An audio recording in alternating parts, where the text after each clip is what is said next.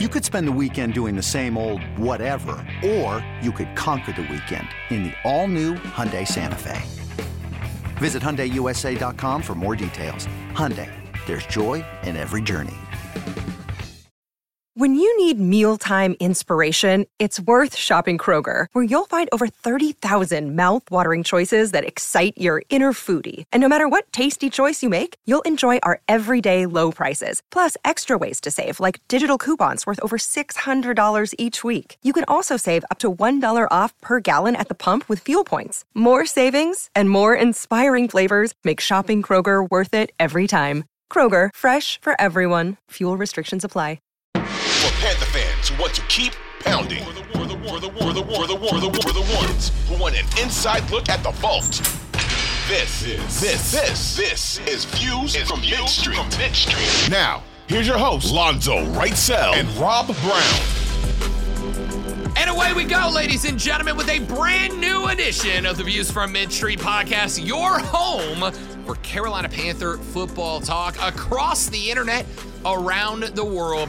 It's the Views from Mid-Street podcast. Welcome in, one and all, ladies and gentlemen, big and small. I made that up on the spot. Eat it, Dr. Seuss. I'm very good at this. My name is Rob Brown, the host of The Rob Brown Show here in Greenville, South Carolina, right in the heart of Carolina Panther country. And, of course, joining me, as always, on the other side of our very metaphorical glass, he is my co-host. He is the great one, Lonzo Wrightsell, and we are set to talk game day action as we've got a road trip. The first one in a while for the Carolina Panthers, but the first one in a while is the longest one in a while as the Panthers travel to the other side of this great continent to take on the reigning, defending, undisputed Super Bowl champions, and also 2 and 3 Los Angeles Rams, a team, ladies and gentlemen, that is a game back in the NFC West of the San Francisco 49ers, who we just played last weekend and who we played pretty well for a half until it all fell apart in the second half. Of course,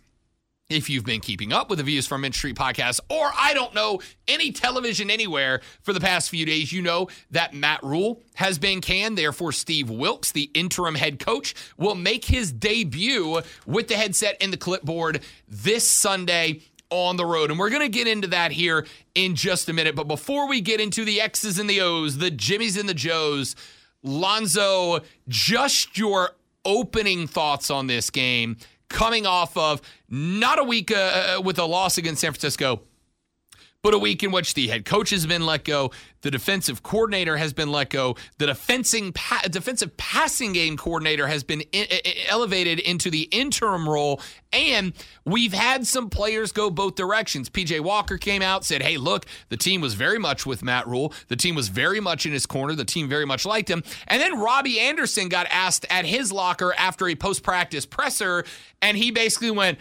nah.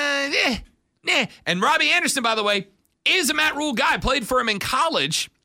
And Robbie Anderson, when asked, sounded very middle of the road, very fence-sitting about the release of Matt Rule. So, Zoe, with that in mind, with the knowledge that the Rams are defending a world championship, but are also 2 and 3 and also second place in their own division, just your initial thoughts on what this contest looks like. All right, so first of all, Christian McCaffrey was asked the same question, and he said that everybody liked Matt Rule, and one thing about that Matt Rule did is he made everyone feel like a family, and the way he coached brought everyone closer together. And he's like, this is the closest team I've ever been on. So Robbie Anderson going the opposite direction, not really a surprise because he's the one, I don't want Baker here and all this. He's the loud voice in the room. He is. And they have no reason to have to stay on the same level, the same page as far as it comes to Matt Rule. This is usually when you hear all the disgruntled, yeah, you know, he did this wrong, we're happy for Coach Wilks and all that kind of stuff. But we're still not here. And there's time. There is time. Especially on a team that's basically a losing team right now. You usually would hear a lot more louder voices, but we're not hearing that right now, except for, as you said, Robbie Anderson. The Steve Wilks press conferences I've really enjoyed. He's kind of cliche and one day at a time, one day at a time type of thing. The fact that he had them in pads, on a day. We're going to get back to normal, which implies that the way that Matt Rule was coaching them was not normal as far as hitting schedule goes and all that kind of stuff. And one of the things that Tepper said in his press conference when asked why he decided to go ahead and let Matt Rule go, he was saying lack of motivation. So somewhere in that San Francisco game, it looked like these are what I think he was saying. It looks like the team quit. And I think he was looking for that, and he saw that. And you could kind of see it in the San Francisco game. But I think that also coincides with Baker getting hurt. When Baker got hurt, it changed a little bit.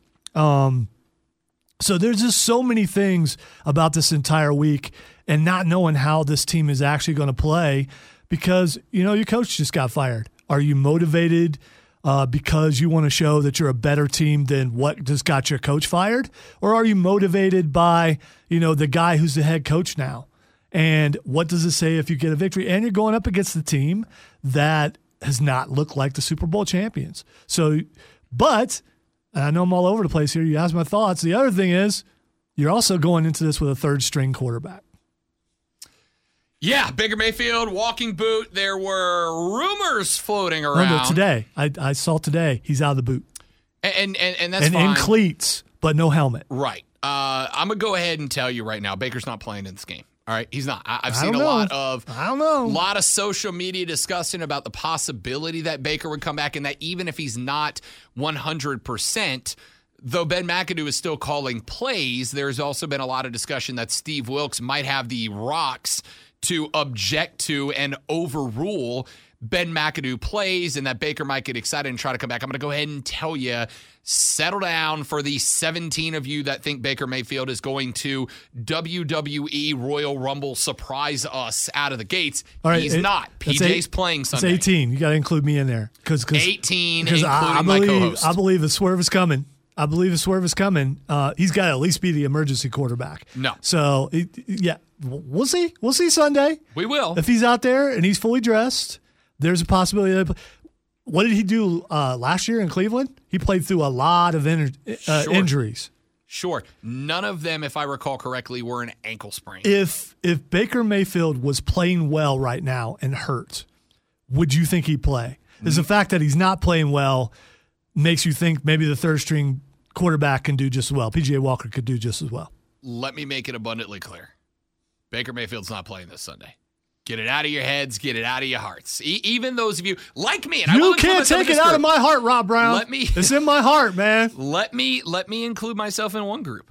I really am hoping that Steve Wilks, despite being a defensive passing strategist, understands and gets it enough that he will come in, object to some Ben McAdoo plays, and kind of will see a little bit of a shift in the way that we call and execute plays. I really do hope that, and I hope that it's to the benefit of Baker Mayfield. I don't believe that Baker Mayfield is a Hall of Famer. I also do not believe Baker Mayfield has the worst quarterback rating of any quarterback through a 5-game stretch making their debut for a new team, with the exception of one guy. You know who the only guy to have, since QBR in starting 5 games has been recorded, there has been one guy with an initial 5 games worse than the debut of Baker Mayfield. And I include everybody. You know the one guy that was worse was Jamarcus bleeping Russell. The only guy with the worst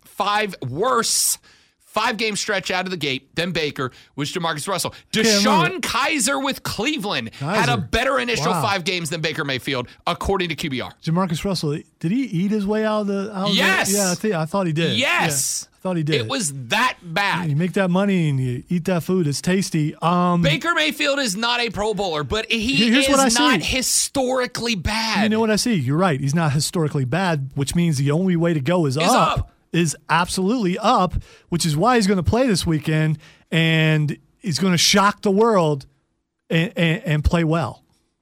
Jewelry isn't a gift you give just once. It's a way to remind your loved one of a beautiful moment every time they see it. Blue Nile can help you find the gift that says how you feel and says it beautifully, with expert guidance and a wide assortment of jewelry of the highest quality at the best price. Go to BlueNile.com and experience the convenience of shopping Blue Nile, the original online jeweler since 1999. That's BlueNile.com to find the perfect jewelry gift for any occasion. BlueNile.com.